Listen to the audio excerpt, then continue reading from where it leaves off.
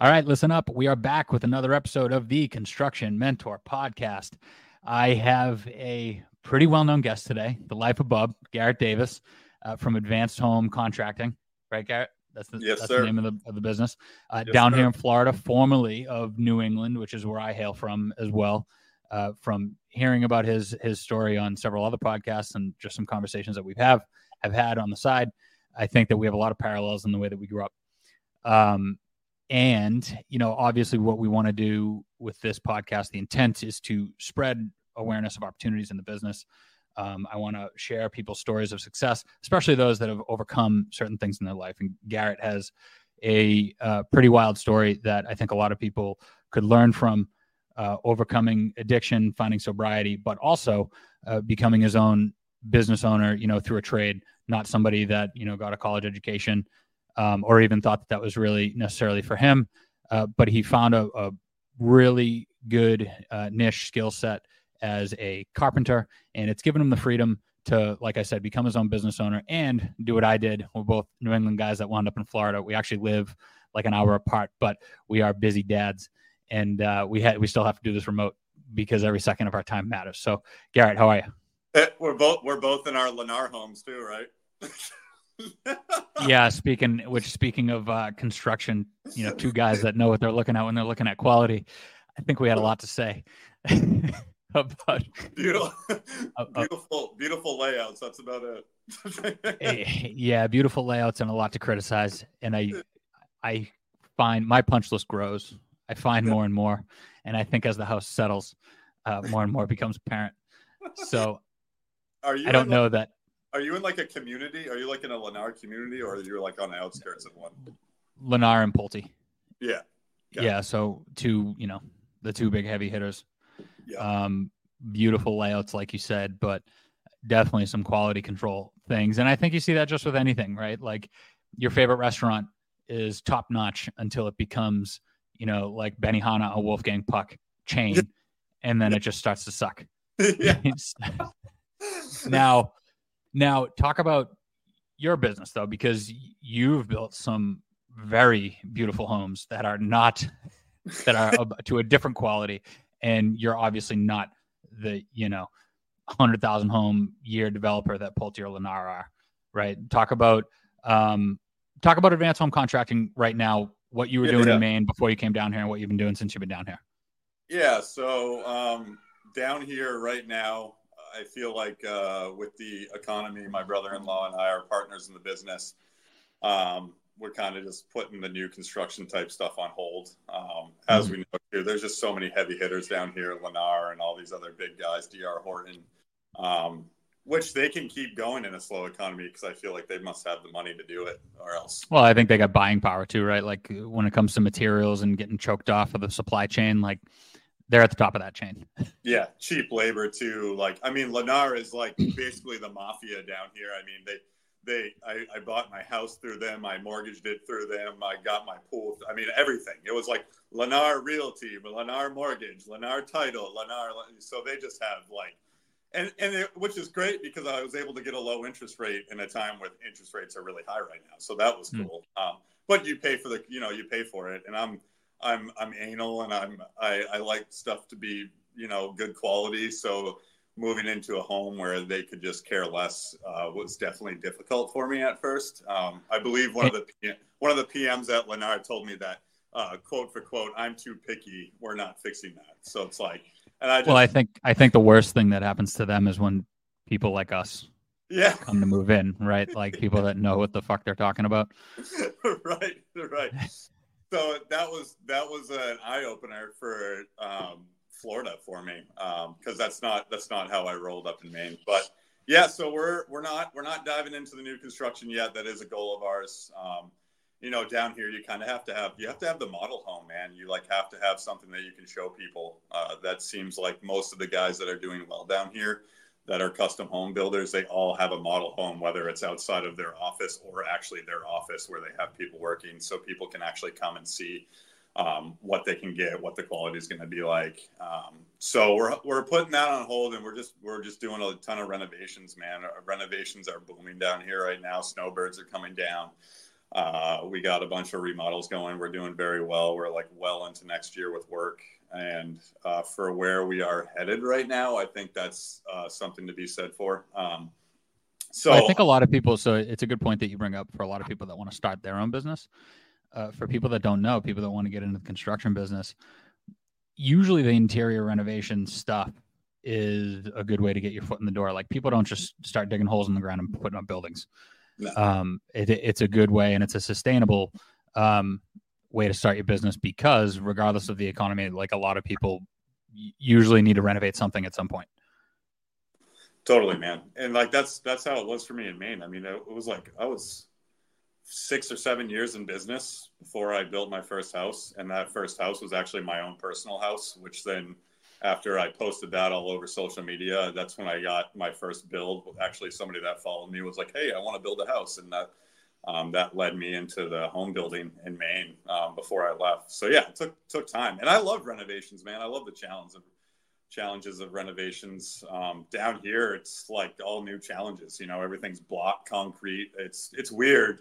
You know, like oh, it's super weird. So that's a big thing that I had to get used to when I was down here. Again, we're both New England guys, and everything where we come from, if it's even whether it's new or old, right? Because a bunch of houses are 200-300 years old. It's all stick built, right? It's all wood, and then you get down here, and the only thing that's wood are really the trusses and the roof, but everything else is block and concrete, and it's just super weird. Yeah, dude. Like if you want to move plumbing in a remodel, you have to jackhammer. You have to find out where your main is, so you know where you're going to connect the new line into, and then you got to jackhammer. And yeah, it's not like subfloor in a basement where you can just go, I'm going to move that to there and drill through a couple of to get there. You know. I remember the first job that I was on. I was building a high school down on Marco Island down here, and we're in a meeting, and he said something about a tie beam, and I was like, "The fuck is a tie beam? I have no idea what a tie beam is." And he was like, "What do you mean you don't know what a tie beam is?" I'm like, "Dude, I don't know. Like where I come from, I have steel and columns and just beams, right? Like what's a tie beam?" And they were just pouring one. So that was just like, it was just a new learning experience for me coming down here. Yeah. But like you said, I mean, it's the coordination effort is much different down here, at least on the perimeter. I mean, once you get to the interior and your walls are, still studs and stuff like that. It's a little more normal, but so advanced home contracting. So you got down here, and I think your brother-in-law is an electrician, right? And he kind of had an into the interior renovation world. So my brother-in-law is also a carpenter. It was Advanced Home Renovation Solutions, which was his business when he got down here. And then we changed the name. We're actually in the period of changing the name right now. It's weird down here with licensing and all that. But to contracting, because contracting is going to be all our renovations and our new builds. And then on top of that, he's got another partner on the electric side who is a licensed electrician. So he used an electrician down here in his remodels. He's a guy from New York. His name's Jason. He's a great guy, also in Sobriety. And he was like, "Who's this guy wiring my jobs? This is like the cleanest work I ever did." Him and Jason hit it off. And after Jason and him did work together for a while, Jason was kind of like, "Hey, I want to start my own thing." And Mike was like, "Hey, here's the deal. I'll be your partner. Let's do this." So yeah, we have in-house electrical renovations, and then we have a window and door side of things too. So we have a window and door crew. We buy PGT Schwinko windows. We keep them at our shop. We have a good name with them. So yeah, we got like 3 things in our company right now, and So how big is each crew?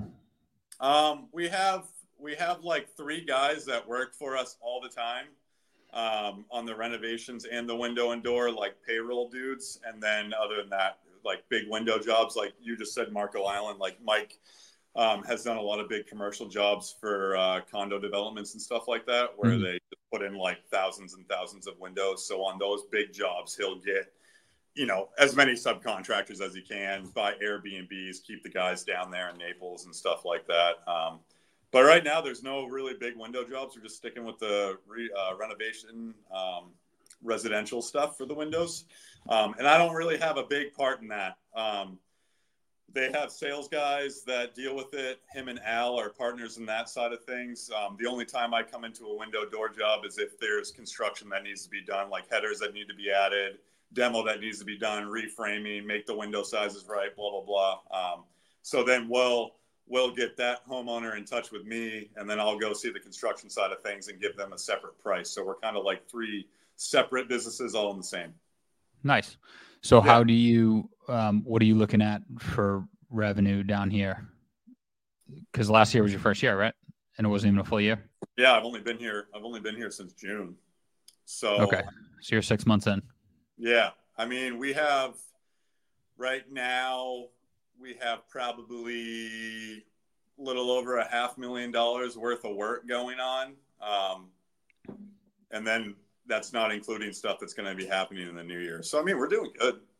Yeah, I mean, 6 months in, $500,000. Yeah, that's pretty good. We landed some really big jobs like Hurricane Ian shit. So just one of those jobs alone is like a 265 basically rebuild of an entire house because it just got absolutely destroyed. Yeah, I don't think people understand. Like, they're still cleaning up down here from Hurricane Ian, and it was 16 months ago now. Especially in your area, man. Oh yeah, down here, and especially in like Fort Myers. I mean, they'll be cleaning that up probably for another year.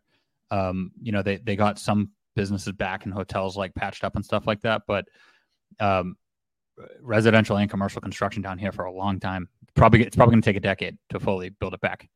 Seriously, man. I mean, just in this area, there's still so many homes with like blue tarps and stuff and roofs and people aren't even in there anymore. It's just like, we've looked at probably since I've been down here 5 or 6 jobs that are down to studs, and people just don't have the insurance money and they don't have enough money to cover it. And they just don't understand, like, you're down to studs. You basically have to rebuild your entire inside of your home. And some of them still, like the one I was just talking about, like the whole entire water intruded behind the block, and separated the stucco because they did a poor job on the stucco. So our whole entire house has to be stripped of all the stucco, re-stuccoed, master suite rebuilt, lanai roof redone. So I mean, it's just like, dude, it's wild.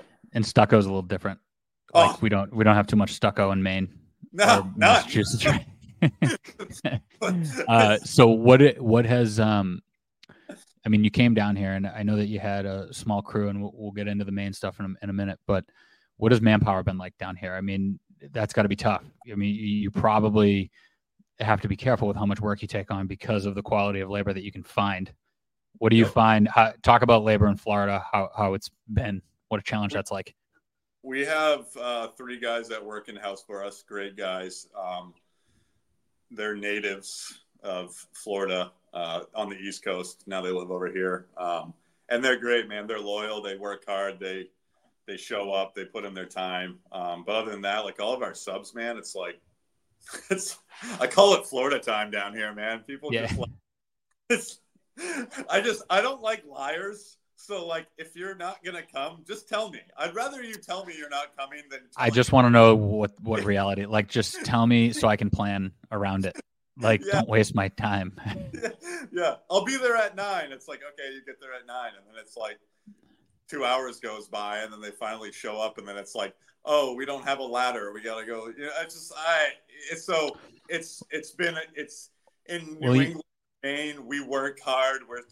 That's why people like our company down here, because we answer our phone. We show up when we say we're going to. We get them an estimate in a reasonable time. So it's funny. It's funny because I was talking to a lady the other day. My wife and I, we get an annual massage. It's like our date, like before Christmas, right? So like we went and got a massage. I'm talking to the ladies rubbing my back, and she's like, "Oh yeah, my husband's in construction. He works for Raymond Building Supply." And I was like, "I fucking hate your husband," because I can't tell you how many times I've been waiting for shop drawings or for material, and I'm like, just tell me the truth. Like, I need to know when I can have the stuff. Yeah. And you know, they came and she was like, "Oh no, trust me. Like, he wants to quit. You know, he's from Minnesota or whatever." But there's a huge market down here and a huge need for. Like, my dad lives in Punta Gorda, up by more towards you. Yep. And the amount of like side jobs and handyman stuff that he gets, and people will just pay him hundreds of dollars, like never even mind an hourly rate. They're just like, just the fact that you show up, like when you say you're going to show up, is huge.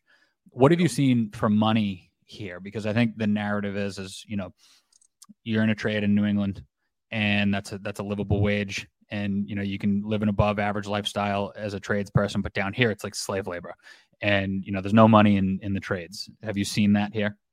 It's funny because there's a lot of money in Florida, but people are still the same as people are everywhere else. I mean, there's a lot of cheap people down here, and like you just said, there's a lot of cheap labor. So it makes a company like us that has the license, the insurances, the trucks, the trailers, the tools, and all that. We're not cheap. We're not a cheap company. So like, you're not a trunk slammer. Like people no. are afraid of trunk slammers down here, right? Like somebody pulls up in a beat up sedan, they pull a grinder out of their dusty trunk and slam it before they come in, right? Like that's not you. Yeah. No, we have the licenses. My brother-in-law's licensed. He went through that process. We have crazy amounts of insurance, and we're different because we have in-house, like our electrical team. Like we have a shop. Like we all meet at the shop in the morning. Our 3 guys that are on payroll, our 8 electricians, we're all there, and we all have a game plan. It's all in-house. We're like a little family, so we're just like not your average contractor in Florida. But that's the New England thing, man. We're all not. None of us are from Florida. Yeah, right. So you basically, I mean, what I'm hearing is that there's a premium for advance, but people are willing to pay it. There's a market of people out there that are willing to pay it because of the quality, because of the accountability piece, because of the peace of mind that they know what they're getting. There's a guaranteed quality, and just showing up when you say you're going to show up that they get with you guys, that is hard to find in Florida. Yeah, dude. I mean, we just started a pretty decent sized job in Port Charlotte, right across from the Sunseeker, actually, the Allegiant Hotel there that went up. I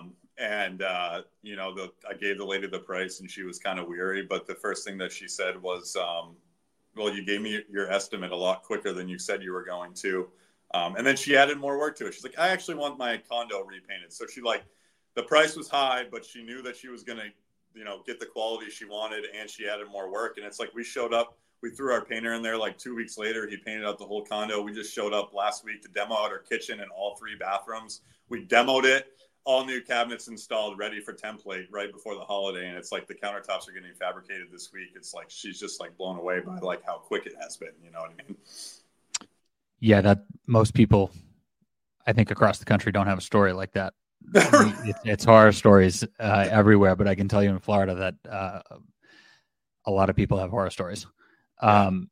So take us back to the beginning, right? Like what was so again, you guys can follow Garrett at The Life of Bub on Instagram. Great content. I think you got almost like 200,000 followers now, right? So very getting close, right? Getting close to breaking the ice there. So take me back to the beginning when you were a little bub, right? Yeah. What was life like for Garrett up in New England growing up? I mean, junior high, what type of kid were you? ADHD to the max, total skate rat, loved skateboarding. That's like all I did. Hated school, man. I coasted through school all the way up till the day I graduated, man. I just graduated high school. My teachers couldn't wait to get me out of that high school. Yeah, man, just like a high energy kid. Couldn't sit still. Oh, dude. No, always in trouble. Well, couldn't test well. Like reading, still to this day, like reading for me is, in my sobriety and my spirituality, like I read a bunch of books, and it's just like, I gotta like tame it down sometimes because it's just like I just don't absorb stuff like that. I'm very hands-on. It's funny because I follow you, so I see how much you read, and I'm in the same boat. Believe it or not, I'm opposite though, right? Like I had ADHD, but I was just naturally did really well in school. Like master's degree in mechanical engineering. I never read a book until I was 30. Yeah. I actually seriously, like I don't know how I did it, but I faked it until I made it. I struggle to read. It's been a huge obstacle to overcome for me. And I think that you probably read it at the same pace that I do. But it's been huge for my personal development in the last, couple of years. I definitely recommend reading to, anybody, no matter how long it takes you. Yeah. I say like I don't absorb it, but then like I'll be having a conversation with somebody, and then all of a sudden I like blah, blah, blah, like someone just comes out, and I'm like, oh, I guess I did absorb that, you know? Yeah. So in high school, so I mean, like, what kind of were you getting in just trouble, like as like a class clown, or were you out in the streets of Maine wreaking havoc? Yeah, I was always a class clown. I think I got nominated class clown like I don't even know 4 years in a row. I just always was like very very loud, outgoing person. I still am. I always wanted people to like me and stuff, man. So I just like acting out was the way I did it. And drugs and alcohol were introduced into my life. I first had my first drink when I was like 12. I was smoking butts, I think at like age 10, and I got caught. I was at a skate park smoking a cigarette. Here I am like in 5th grade smoking a cigarette, and a teacher saw me and like told my mom. So then like I didn't smoke again for a while, picked that back up when I was 17. But yeah, man, I just partied. Like I actually lived in Jersey for like a year and a half. My parents got divorced. My dad lived in Jersey. I went and tried living in Morristown, New Jersey with him. And down there, it was like they were on another level, partying and stuff. So like really young, man, drugs and alcohol were introduced, smoking weed, drinking beer, drinking vodka. So your parents obviously didn't have a good relationship if they like split and ran states apart? My dad kind of chased the money, chased the dollar. My mom didn't want to go with them. Gotcha. He did very well in the corporate world. So yeah, like blue collar wasn't even like in my like family, my father, mother, brother, sister, and myself, like wasn't really there. But I did have like an uncle, which we can talk about in a bit, that was very blue collar, very redneck, very hillbilly Maine, built houses. And that's kind of what kind of started me into that eventually. So what about that appealed to you? Is it just the notion of not going to school? Is it just something that you could do?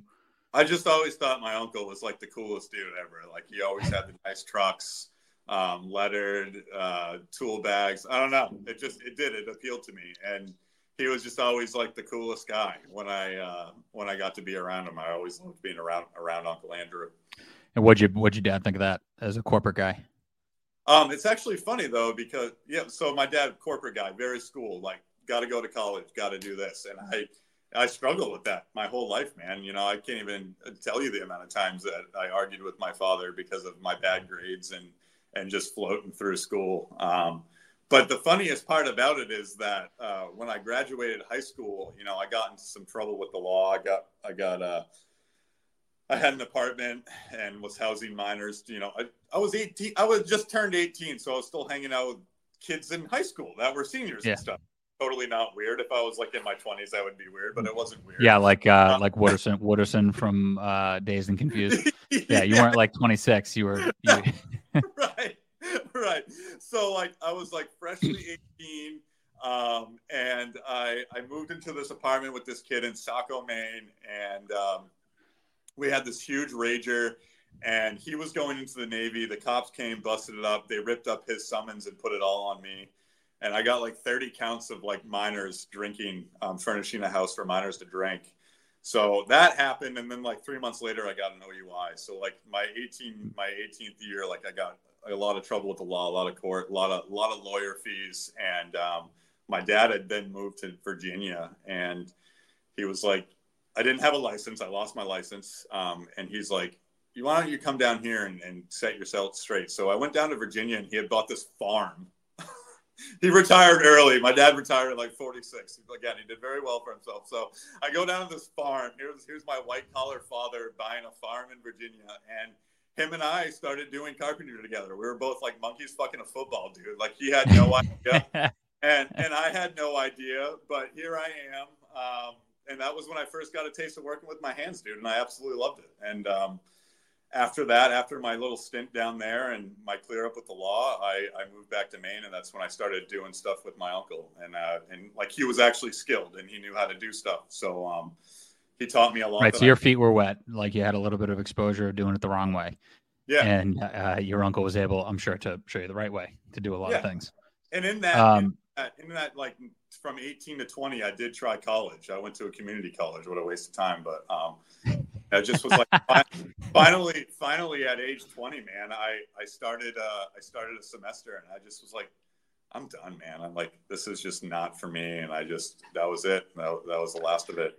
So what would you say? I mean, I know a lot of people that I grew up with, and I know a lot of young people who feel pressure to go to college and feel pressure from the parents to live a certain way.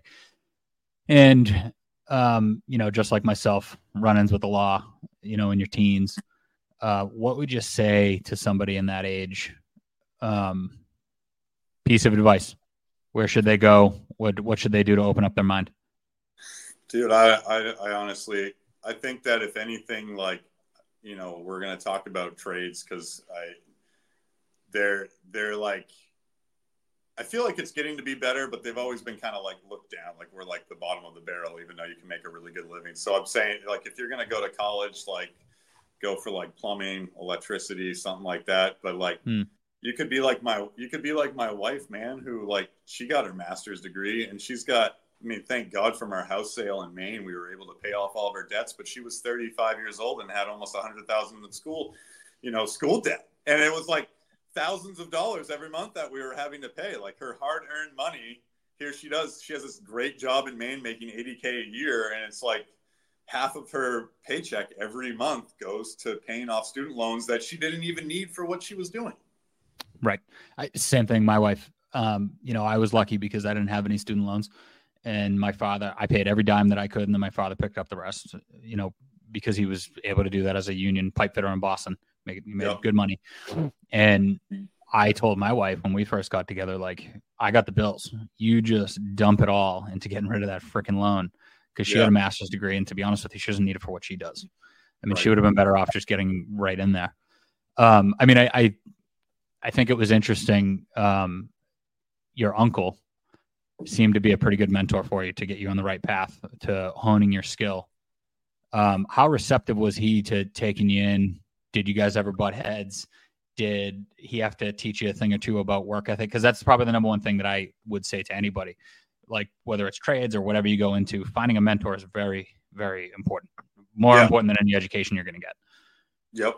Yeah. So, totally, man. He taught me all my work ethic. It was tough love, dude. He was an asshole, but it was all out of love. He was brutal, dude. And he threw me into the wolf pack with he wore the tool belt for a while, and then he was basically GC by the time I got involved with him. And, he just threw me in with his subcontractors. Like, here's the framing crew, go have fun. They all loved me because I was a little spaz and would do anything they told me to do. But it was a good way to learn, man. And that's like, like, what is it? Like thin skin, like, like all that stuff. Like, I had to learn, like, if they're making fun of me, that means they like me, like stuff like that, like if they didn't have crazy nicknames for me, they probably don't like me. But it taught me all my work ethic. I learned like everything from him. On top of that, like years later, I started learning a lot from my brother-in-law. My brother-in-law is super skilled, man. He knows a lot. So like I had my uncle at first, and then my brother-in-law now, which is cool because I'm a partner with him in a business, which is wild because at one point I was, couch surfing at his house, a total fucking bum, Yeah. Had no money to his name. So yeah. And I mean, you want to surround yourself around people that make you better and that help you grow. Right. So you had your uncle, and then you had your brother-in-law, and you never stop learning. Yeah. I think a lot of young people struggle coming into this industry with the thin skin. Yeah. It's almost like hazing, like back in the day, at like high school or junior high or any kind of sports team that you had or anything like that. Like when you come in, the harder the time that they give you, right? The more they make fun of you, the more nicknames that you have. As long as you keep showing up on time, genuinely try to learn, never have your hands in your pockets, things like that. Those things will keep coming until somebody else comes in, and then all of a sudden you're one of them and you're doing the same thing to somebody else, right? Like that's how you like come of age. Like it's a good thing. Right. Yeah, man. I was always eager to learn, dude. I would come in on Saturdays, even if one guy just come in from the crew, like just to hang out with that one guy that had so much knowledge and like learn more, go to the shop and back trailers up. And I thought, I still do. Blue collar life is just, it was what was meant for me. And it's an exciting life, and you can make good money, but the money and all that, yeah, that's cool, but it's just not that important to me. Like, I actually like to wake up and do what I do every day, and that's way more important. So let's say you got a 18, 19-year-old kid coming into advanced contracting right now. What would be some advice that you would give him to shine, or her? What do you want to see out of somebody at that age coming in, just to start? Dude, I would say, like, just showing up and, like, doing what you're told. That's, like, the hardest thing, man. Like, people don't, it's like one ear. We live in this, because I had some young kids work for me in Maine, and it's like, we live in this, like, I know it all society. And these young kids, like, come in and yep you to death, but aren't taking in any information you're giving them. Like, just be like a sponge, man. Just, like, listen to what I'm saying. And I don't, like, talk down to people. I'm very, like, upfront. I'm very, like, personable. Like, I don't like to talk down to people. So, like, just, like, listen and take it all in and just do that. And if you don't understand, like, tell me. I'd rather you tell me than you tell me you understand and then you go do it and you fuck it all up and it costs money. Because that's, like, what, we're all time is money, right? Yeah. So if you're going to go for 4 hours doing nothing of the wrong thing, that's really going to piss you off.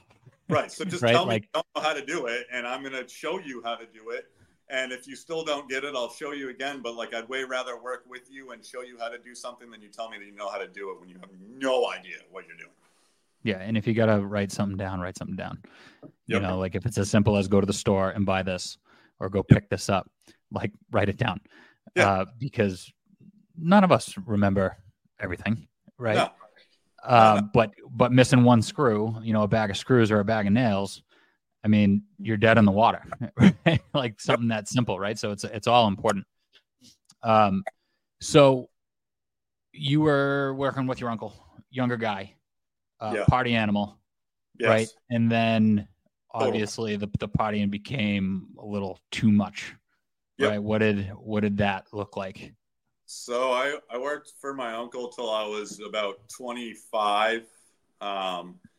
And my uncle always said that I was, the days that I was the greatest were Tuesdays and Wednesdays. And then by Thursday, I was thinking about Friday, and Friday I was thinking about how fucked up I was going to get all weekend. So I'd, like, get messed up all weekend and then show up Monday, I always showed up, though. You know what I mean? I always worked hard, but Monday I was a little foggy. Tuesday I was getting better. Wednesday I was great. And then Thursday, it's like, it was like a vicious cycle. So by age 25, man, me and him were just butting heads constantly. And my MO in life when I was using was I ran from everything. So once things started that they weren't going my way anymore, I would just pack up and leave. A lot of geographic changes for me in my life. And that was one of the times, man, I cleaned out my truck. I gave him my keys back and my work phone, and I said, I'm done. And I walked out with no plan. You know what I mean? No plan. That was me too. I just never had plans. I look back now, like, in my more spiritual life, and I'm 36 now, and I know that it was God watching over me, but it's a whole nother story. But I left at 25, man, and moved up to Monmouth, Maine. I was down in South Berwick at that point in my life. And I moved up to Monmouth, and again, surfing on my brother-in-law and sister's couch, man. Just like Mike always Mike is, he is a hard ass. But he has a big heart, and he's always had a very big heart for me, and always took me in. They always took me in, and I just ended up there, and that's where I lived for a while, and did some side work with him, started some side work on my own, and then eventually got a job with a company in Portland, CA Monsell and Company, and I worked with them for about a year. And Mike Monsell was another great mentor for me for that year, because I was always, like, the best student, man. I was manipulative. I wasn't that great of a guy, but I was always a good student, and I always did good work, and I always wanted to learn more. So I would always show up. But then again, once things start not going my way. I was like, fuck CA Monsell and Company. They're not giving me enough opportunity. And that's when I started my own business. I just wrote about this not that long ago, but it's like I went into business at age 27, and I had no work lined up, no money in my savings account. I had a house, a new wife, and she was working, thank God, but I had nothing. Like, that's how I planned to go into business for myself. I had nothing. I had a bag of tools, because all my companies always had tools for me. I had a bag of tools, and I just went for it. I just, no work lined up. Just was like, so I think you could look at this a couple different ways, right? Like at some point, it takes a lot of balls and chutzpah to go off and do your own thing, especially when you're not prepared.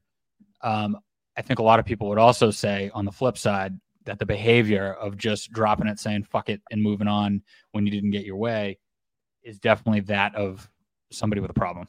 Yeah. Oh, totally, man. I can remember the day so clear. I was Mike was a great guy. Mike Monsell, great guy, great mentor.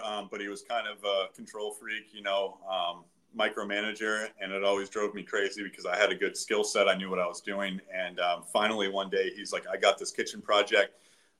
His dad worked for him, who was like 70. He was like a master of all trades, great guy, awesome information, just tons of knowledge. And he's like, my dad's on another job. I'm going to have you do this kitchen. And I was like so excited that he finally gave me this opportunity to do a kitchen by myself.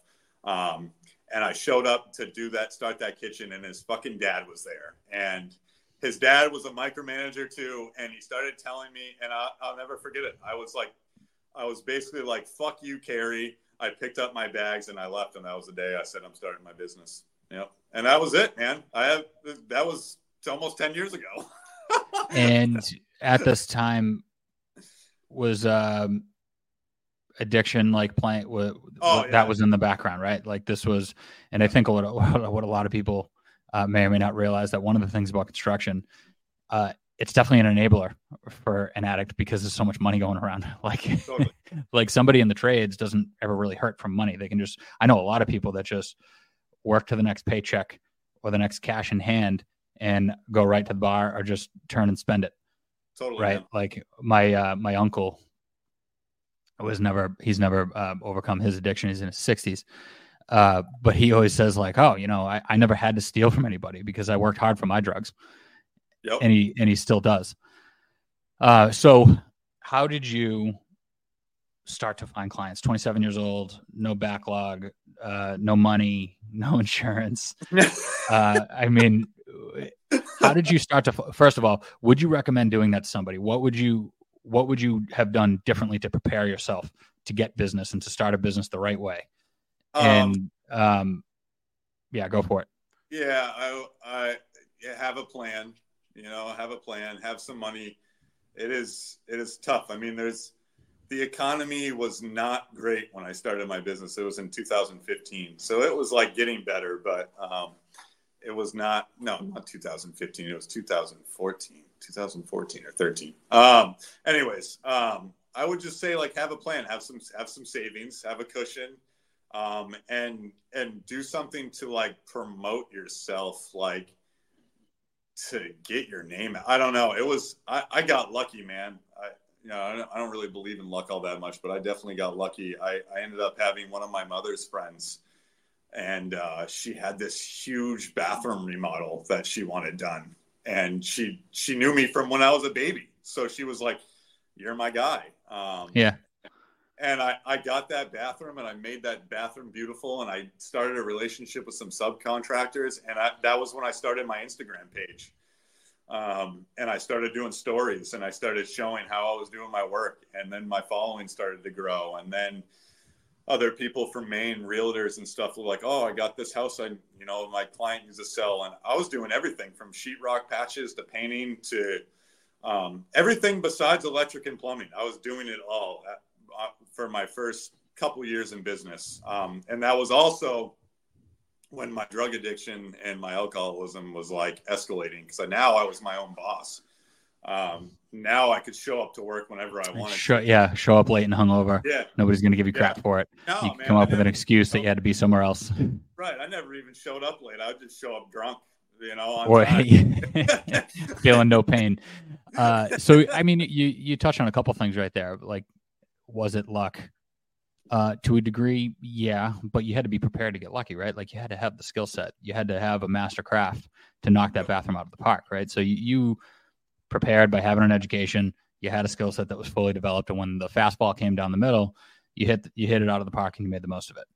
I think a lot of young people today too, they want to be, social media stars, and they want to be Instagram influencers and all these things. And I think one of the cool things that not a lot of them see are pages like yours, where people are doing high quality work. I just had a pipe fitter on the other day where his welding is like just super cool. The content is just super cool, right? And it's all about building a brand for yourself. So not only did you hit that pitch out of the park, but you started branding yourself, and then word of mouth traveled. And I think that's the best way to start a business. And this is like the first time in history that you're able to do that, other than just by word of mouth from your family. Right. So that's, I think that's very, impactful and profound for young people. So talk about so the business snowballed, right? You started getting just more and more, offers and people reaching out for you to do work for them. And you probably had people coming in and out. Personally, this is when your addiction ramped up, right? So like, how did that ramp up, and what was the climax? What was the point of like, holy shit, I have a problem, I need to do something about this? Yeah. So I started my business, and the drinking was happening more, every evening, and then just absolutely I was a blackout drinker. So, I didn't have to answer to anyone anymore, man. I was my own boss, and I got to make my own decisions. And after like a year in business, I was doing pretty good, but I was spending all my money. Luckily Megan, always had a job, and we always lived comfortably within our means. We had a really small house, really small mortgage. So we scraped by, but she was always kind of wondering where my money was going. And then my last year before I got sober, dude, I was just an absolute fucking mess. I was drunk like all the time. I started drinking on my jobs. So I'm doing work at people's homes, and I'm drinking. And I absolutely loved cocaine. Loved it. Like, I fucking sniffed that shit up like it was going out of style. And I got to the point where I was doing all the things I said I would never do. Like, I only got cocaine on the weekends, and I would just do it on the weekends, and I would just party on the weekends. And then, the drinking started creeping into the weekdays, and then, it's a Wednesday, and I finished this job early, so I'm going to get a little cocaine. And then it was just like, it took over my life, man. I was doing it every day. Like I need this to work efficiently? Like, it's like taking a pre-workout, right? Yeah. Like, you had to have it to work. Is that where it got to? Yeah, I was in my end, before I got sober and was completely broke. I was spending around $3,000 a week on my booze and my drugs and my cigarettes. So I would smoke like 3 to 4 packs of cigarettes a day because I was on cocaine, and you got to keep your mouth busy, or else you're going to just talk someone's fucking ear off. I was doing a couple of 8 balls a day. So I was doing like an ounce of coke a week. So $3,000 a week? Yeah. That is a party, man. Oh, dude. I was like Scarface, man. I had a platter in my work truck of just broken out Coke, and I would always have beers in a cooler. And I was just working. I was building decks, and people loved me because I was high energy. And did your wife? Did your wife? Well, yeah, that's kind of the thing too. Is that like a lot of people, if you're a good time, at least for most of the time, for most of what people see, maybe when you go home, you're not as good of a time, but. Nobody's going to tell you that it's a problem, right? People just want to be around you when they want to partake. Yeah. And you're always there for somebody, right? There's always somebody that wants to have a good time. Yep. And so did your wife know? Or did you have her in the dark a little bit? I had her in the dark on my drug addiction. She knew that I drank, and she knew that I drank too much, and my drinking was only getting worse, which was starting to annoy her. But like, love's blind, man. So like, she didn't want to.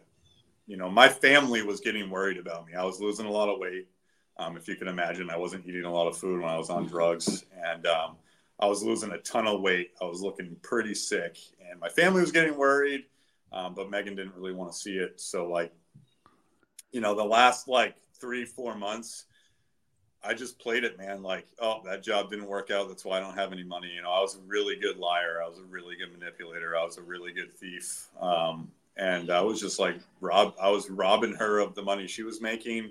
Not like actually taking it, but she would give it to me because we're married at that point. So, yeah, she didn't know, man. And then I got tired, man. I got sick and tired, dude. I was lying so much. I couldn't remember lies. A couple of bad things happened where like, I didn't have good contracts cause I was just a mess. And, a woman signed on this job for like 14 grand. I somehow got all of the money out of her before I even started the job. And then she canceled the job on me. I blew all the money out my nose. She canceled the job on me. We had to take out my wife's retirement fund to pay this woman back. Things were just like bad. You know what I mean? Like really bad. And my family was even more worried. Megan was getting worried. And then finally, dude, I just got sick and tired of being sick and tired, and I couldn't take it anymore. And we were broke. Like I couldn't do it anymore. Like physically I couldn't, and financially I couldn't. I had driven my business basically into the ground. I had no money. We were broke. We were going to lose our house. I hadn't made my truck payment in like 8 months. I hadn't paid Megan's car in like 3 months. It was like a really bad scene. And I just surrendered, dude. I had to. Now, I can edit this out if you want. You OD'd twice, right? Yes. Yeah, I was in a... So was that the point? Was that your rock bottom? Was that like, hey, no. Megan's fully aware at this point? No, that wasn't rock bottom. Sadly, that wasn't. My rock bottom came about a month later. I had been up for like almost a week straight, like no sleep, working and doing drugs. And Megan and I were out to breakfast, and I hadn't slept again in like a week. It was the longest I've ever gone without sleep. And my body just gave out, man. We were at a diner in Gardner, Maine, and we were sitting at the little bar area, and I started feeling like crap. My heart started racing. I was getting cold sweats, and like I felt like I was going to pass out. So I said I needed to go outside, and I collapsed in the parking lot. I blacked out, hit the pavement, and came to and blamed it on dehydration. That was still when Megan was like, she didn't want to believe it. She knew something was going on, but she didn't want to believe it. I blamed it on dehydration, and yeah, like next day I was back doing fucking drugs, man. That I didn't even, and then like again, like a couple weeks later, same kind of deal happened by myself, and I snapped out of it by myself. I was in my shop at that point. It was my garage that I turned into a man cave where I would just party by myself. And, I never went to the hospital. I never got they never said you definitely overdosed, but like, I know it, dude, I was doing more cocaine than any human being should be doing. My tolerance was so huge. So I was escalating. I was ramping it up every time. Like, okay, that didn't do it. So now I got to do this much. And I was just playing with fire, man, and I have friends that have overdosed that didn't go to the hospital. Like overdose doesn't mean necessarily you die. Right. So I can definitely attest to that. When you're going like this and then you black out and you wake up on the floor, something happens. yeah, your body's hitting pause. Right. Fortunately, it wasn't a permanent pause. So what was the thought? Was it Jesus? Like who came down and like shook you, like, dude? Because if that's not rock bottom, and you even went on it for another month, I don't know what is. So what did it take for you to see a little light? I was on my last bag of blow. I had some beers and a fifth of Jack Daniels. I had about $5 in my pocket. I was supposed to be, again, we like couldn't pay our mortgage. All this bad shit was happening. I was supposed to be on like 2 jobs that I had going, and my fuck it's just became, kept getting bigger. Fuck it, I'm going to party. Fuck it, I'm going to drink. Fuck it, I'm going to do coke today. And I was just in my shop by myself going crazy. And we had like 3 acres, and I had this big window in my shop that outlooked our field that we had. And I just remember sitting there going like, today's the day, man. Like, I can't do this anymore. I'm gonna come clean. I'm gonna tell everything. And I had great intentions of doing that, but as the day prolonged, and then Megan told me she was coming home, I'm like, no, definitely not. I'm gonna keep going. I'm gonna keep lying. I'll get through this. I'll figure out a way. But I just got caught, man. My sister had called Megan that day, and Megan came home crying, and she said I basically wanted me to take a piss test because she knew something was up. And I just said, you know what? This is it. And I stopped. So your wife basically held you accountable. Yeah. And my whole family. And, strike while the iron's hot. My mom was there the next day, and they got me into rehab down in New Hampshire. And I was there 2 days after so my last drink and drug was November 14th, but I smoked pot to like calm myself because I knew I was going to rehab. I'd been on drugs and alcohol for a substantial amount of time, so I needed something. And then the 15th, I showed up at rehab, and I haven't had a drink or drug since November 15th of 2000. So was that a 30-day, 90-day? 30-day. Yeah, 30-day there. Take your phone type shit. I got to call my wife once a week. And she got to come see me every Sunday. But yeah, 30 days, man. They introduced me into Alcoholics Anonymous, the 12 steps. And have you been in AA since? Yeah, I was, there was a point, I like to talk about it. I don't like to talk. I like to keep my anonymity, like a little bit, not talk about AA so much, but talk about the 12 steps. And, okay. They were a huge help to me in my early recovery, and it got me back on my feet, man. And I saw, I found a higher power who I choose to call God. And now I'm going into it a little deeper with Jesus, but, I got gifts like real fast in sobriety. Like, I'm a skilled dude. I have a craft, and I was burning all of that to the ground with my drug addiction. So as soon as my head got cleared, it was like my craft exploded, and things happened fast for me. Like, my business sparked off. Like, I actually tried to go back. I said, you know what, to knock some stress off, I'm going to go back to work for somebody. And that lasted like 6 weeks. And I was like, okay, this is why I went into business for myself. I remember now. And I went off on my own again, and my business just ramped up, dude. I started making money hand over fist. Within a year, I had a new truck. In that year, I had so much work I didn't know what to do with. Oh, it's incredible when you're not blowing three grand a week. What you can buy, right? Yeah. So listen, I just want to point out how unlikely it is that you would overcome something that quick. 22 million Americans in recovery. 15% of construction workers battle alcohol and drug abuse, when the rest of the population is, so 15% of construction workers struggle with alcohol and drug abuse compared to 8.6% of the rest of the population. So you're twice as likely to struggle with such an addiction in our industry. And I think the reasons are obvious. Much of it is the lifestyle that you laid out there. Yep. And then the list goes down, right? Like it's 50% more likely to abuse cocaine, 7 times more likely to die of an opioid overdose, which was not your issue. 25% of all fatal opioid overdoses are construction workers.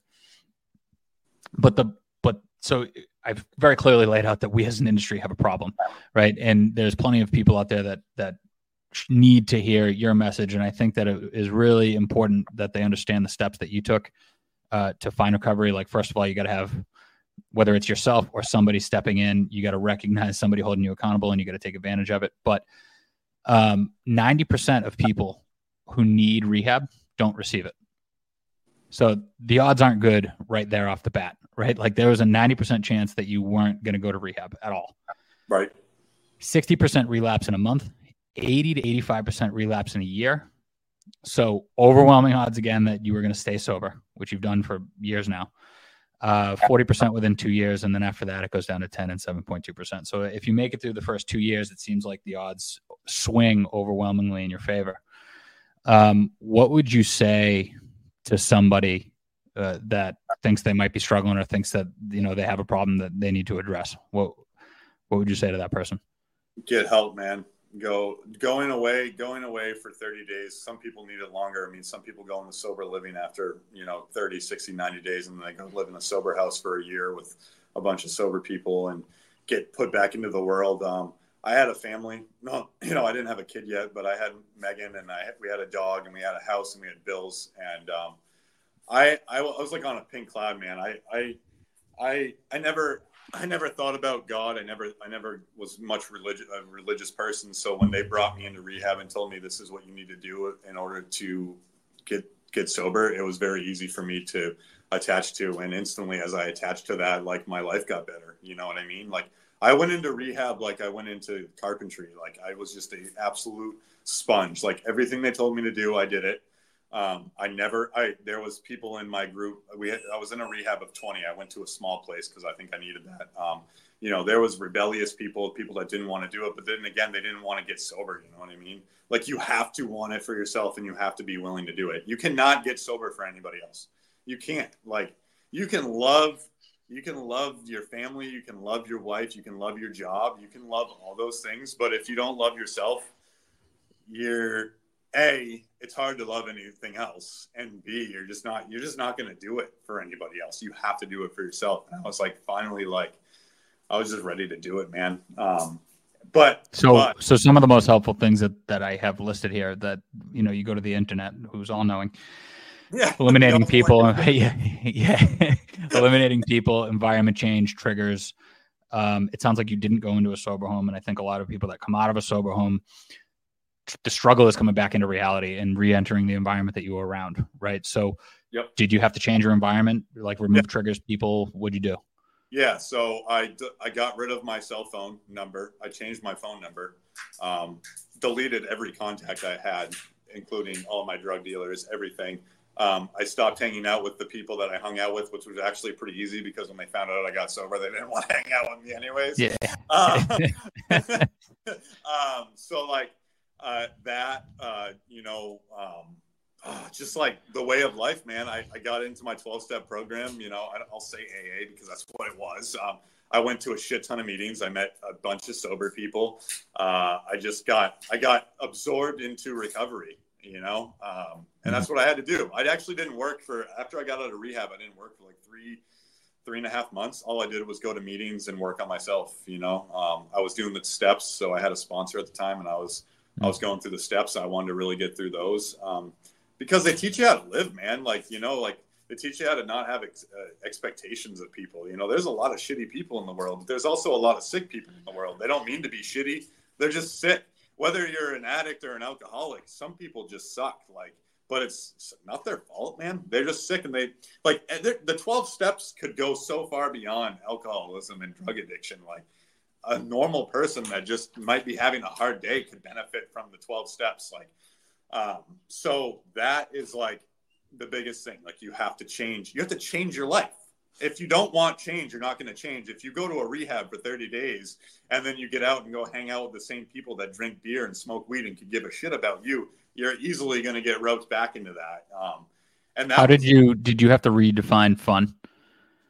Yeah, man. I still struggle with that, dude. Like, I going into my story a little bit, like, I went from an addict and an alcoholic to like a straight up workaholic. Like, first I was like King AA. Like, I started a meeting and I was opening the meeting and I was making coffee and I was doing all these things. And then like my business started getting busy. So then like I kind of started putting that all on the back burner. I stopped talking to sober people. I just got absorbed in my work. Like, my business was going crazy. I got absorbed in Instagram. I got absorbed in Instagram. I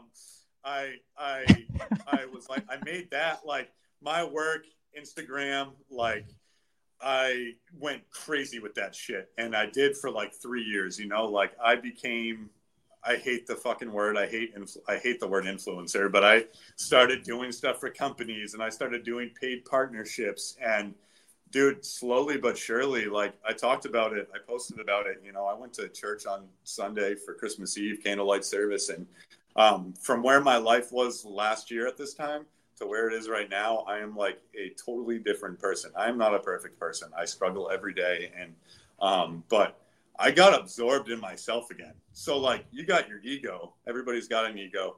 And when you're an alcoholic, an active alcoholic and addict, your ego is so big that you may not realize it, but your ego is so big. And when you get sober and you go through the 12 steps, it's all about cutting down your ego and making you right size. You're not that fucking important.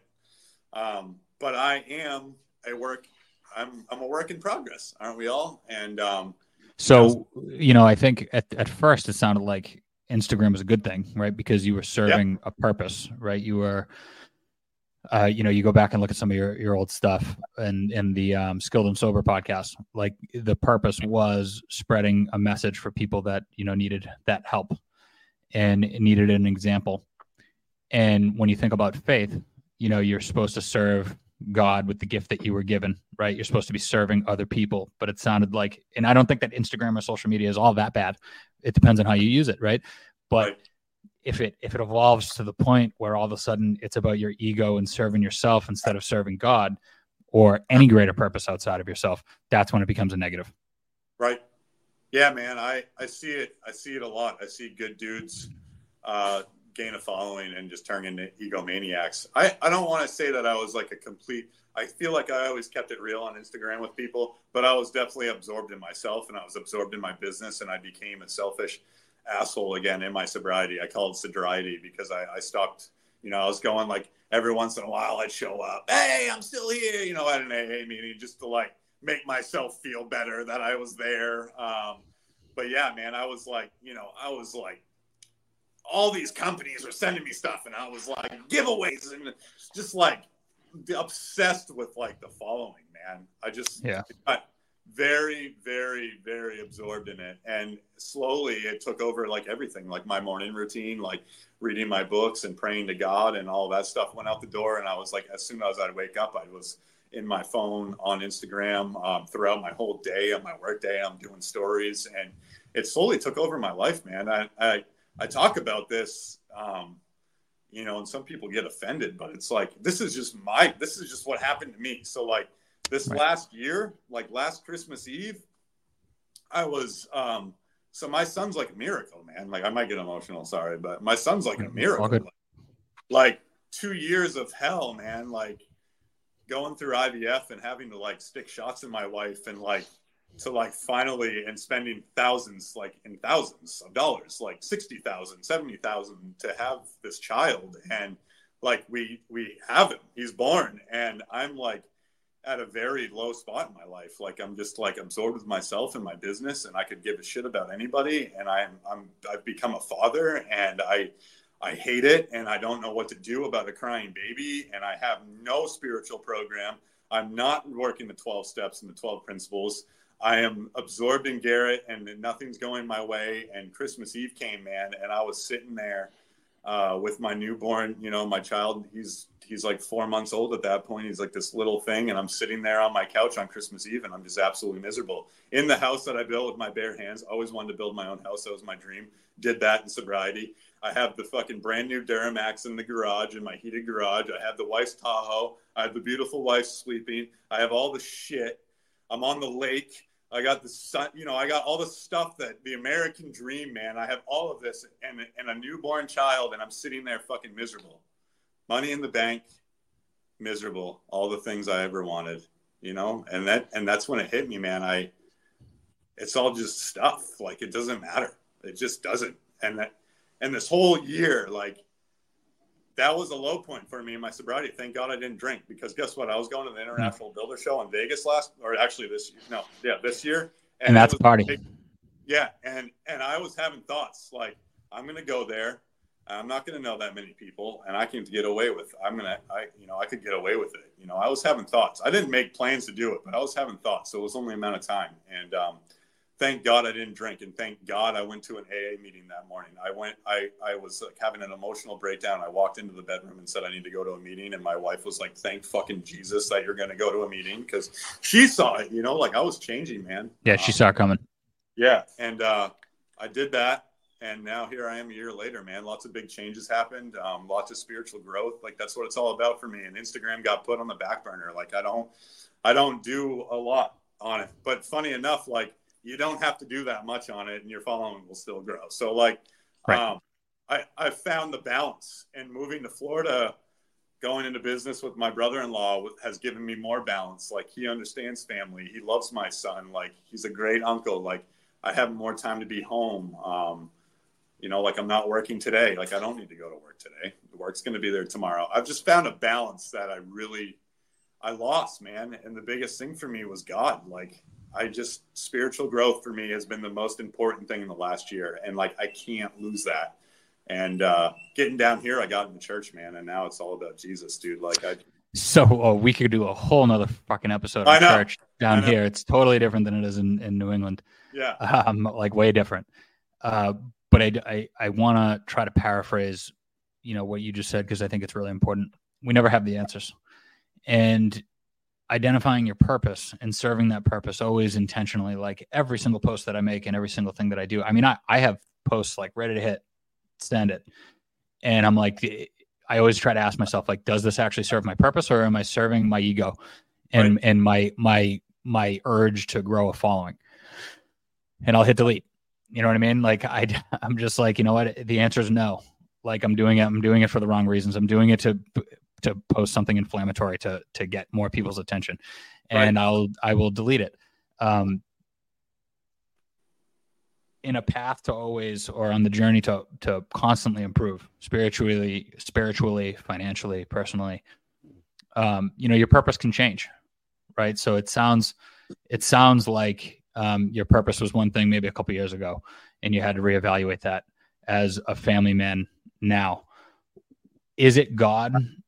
Is that the purpose that you're trying to serve? Is it your family? Like what is the thing that keeps you balanced and keeps you focused on the right path? God first, and everything else comes after that, man. I just put God first and it all works out.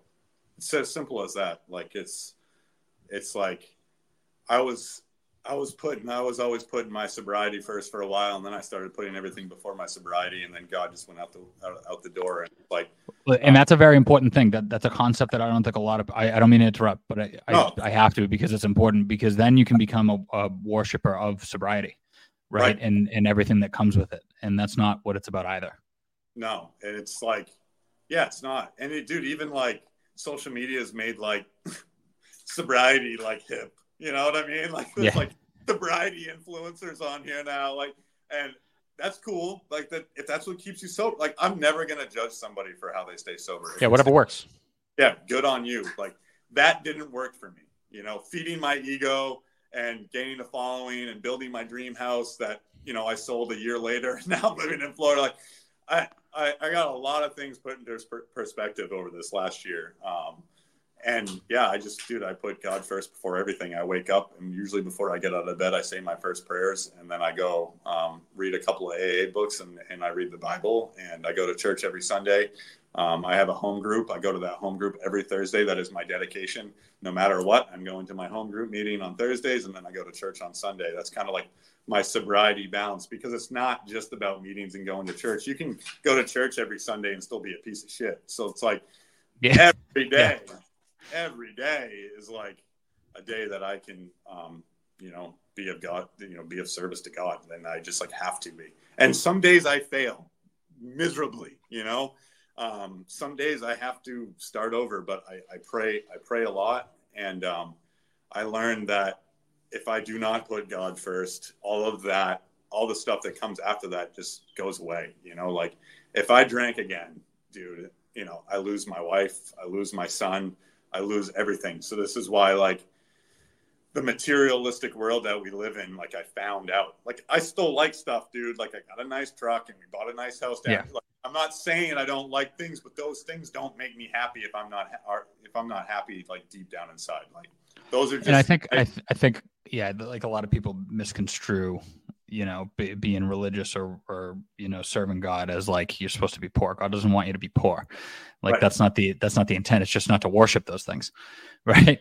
And I think a lot of people like get icky God. Like that used to be me 2 years ago. Like don't talk about religion to me. I'm an atheist, and it's all crap or whatever. But I think no matter who you are, whether you have faith, whether you don't have faith, the key is serving a greater purpose outside of yourself. And as long as you're serving that greater purpose outside of yourself, the value will follow. Yep. I don't want to take up too much more of your time, but I do just want to. I want to talk about what you would say to somebody who is thinking about coming in the industry, whether they're young, whether they're old, maybe they're struggling with addiction and they need a path forward, like they need to find a career, because I think that's what a lot of people struggle with that have bad habits in their life, right? And they don't know what to do and they don't know how to get a start. What advice would you give to somebody that wants to make a jump into the industry, whether it be for an electrician or a carpenter or, somebody that doesn't have a skill but wants to?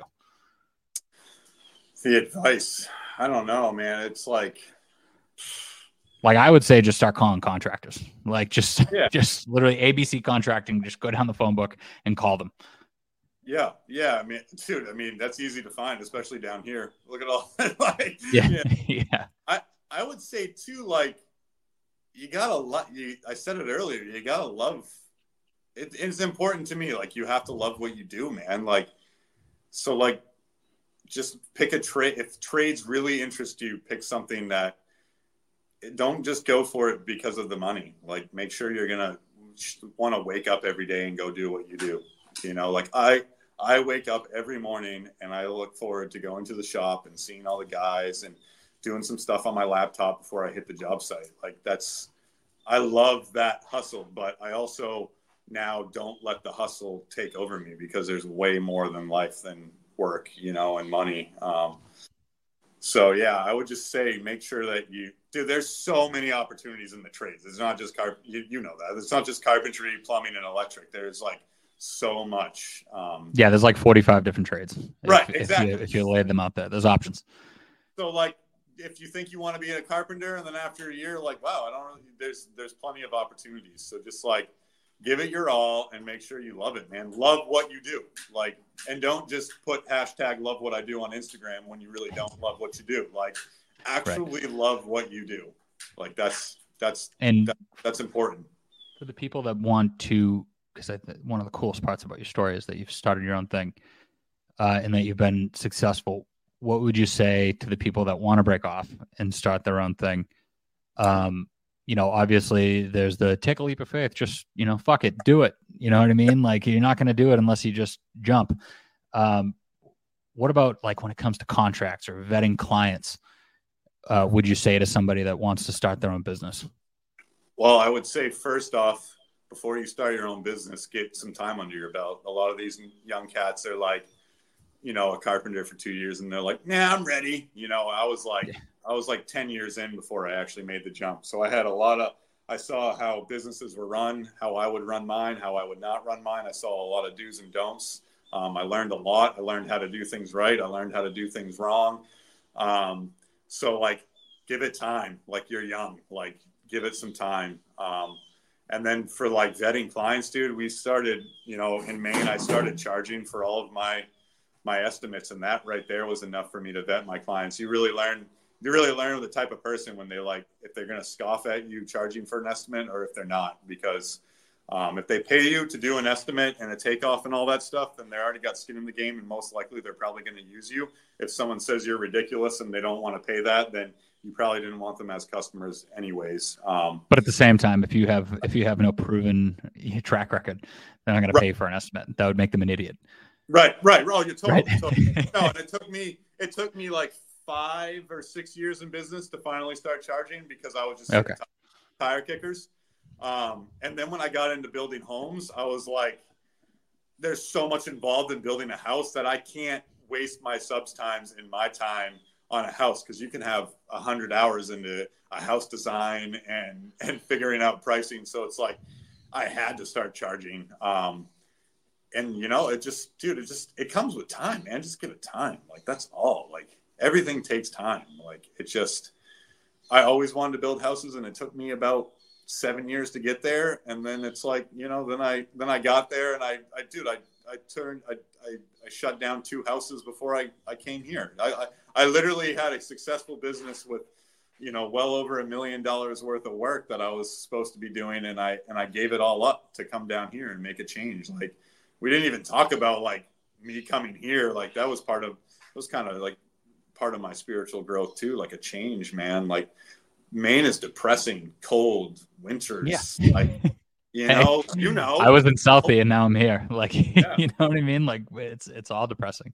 It was cool, man. The other day I was going through a notebook and I found Megan and I's pros and cons list that we made we came down here in February last year to see my brother-in-law and sister. And in the airport, we made our pros and cons list of moving here. And it's like, now we're here like almost 8 months later. It's just like, dude, life moves fast, man, but everything takes time. So I would just say, like, you know, you know what I'll say? One thing I'll say, just because you can get the job doesn't mean you need it. That's pigs get slaughtered. What is it? Pigs get slaughtered. No, I don't know. Your pigs get slaughtered. Hogs eat, but pigs get slaughtered. Oh yeah. You know what I mean? Like, in other words, if you just eat everything that you possibly can that's put in front of you, you're gonna get fucked.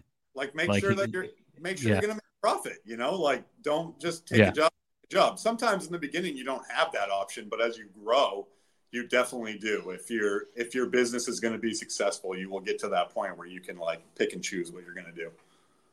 Yeah. And I think, you know, and there's not a ton of depth to go into here, but I moved down here, no problem, because of the construction industry, right? Like, it never a doubt in my mind that I was going to have a job. My wife, on the other hand, had it not been for COVID and had they not, you know, gone remote entirely, I don't know that she ever could have made an easy transition down here. So I think it's super cool that, you know, the flexibility that you have just by having that skill set to go wherever you want. I mean, you could move to freaking Idaho or Alaska if you really wanted to. Right. You know, Florida's probably better than both those places, but but you could if you wanted to. Well, listen, man, do you have anything else? Because I think we covered a ton here, and there's a ton of value for anybody that would listen. But if you had anything else that you wanted to say, you know, the floor is yours. No, I don't think I have.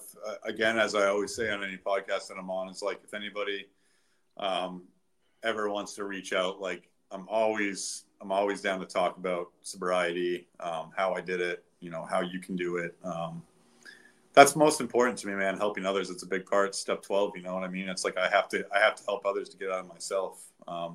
Right. So that's the biggest thing for me. Is like, I'm always a set of ears, for sure. All right. Well, you can reach out to him at The Life of Bub, right? BUB. That's a main thing. Everybody's Bub. And so The Life of Bub. And again, you can follow this podcast on Spotify, Apple Podcasts, YouTube, and I think some other platforms out there that it just randomly gets distributed to.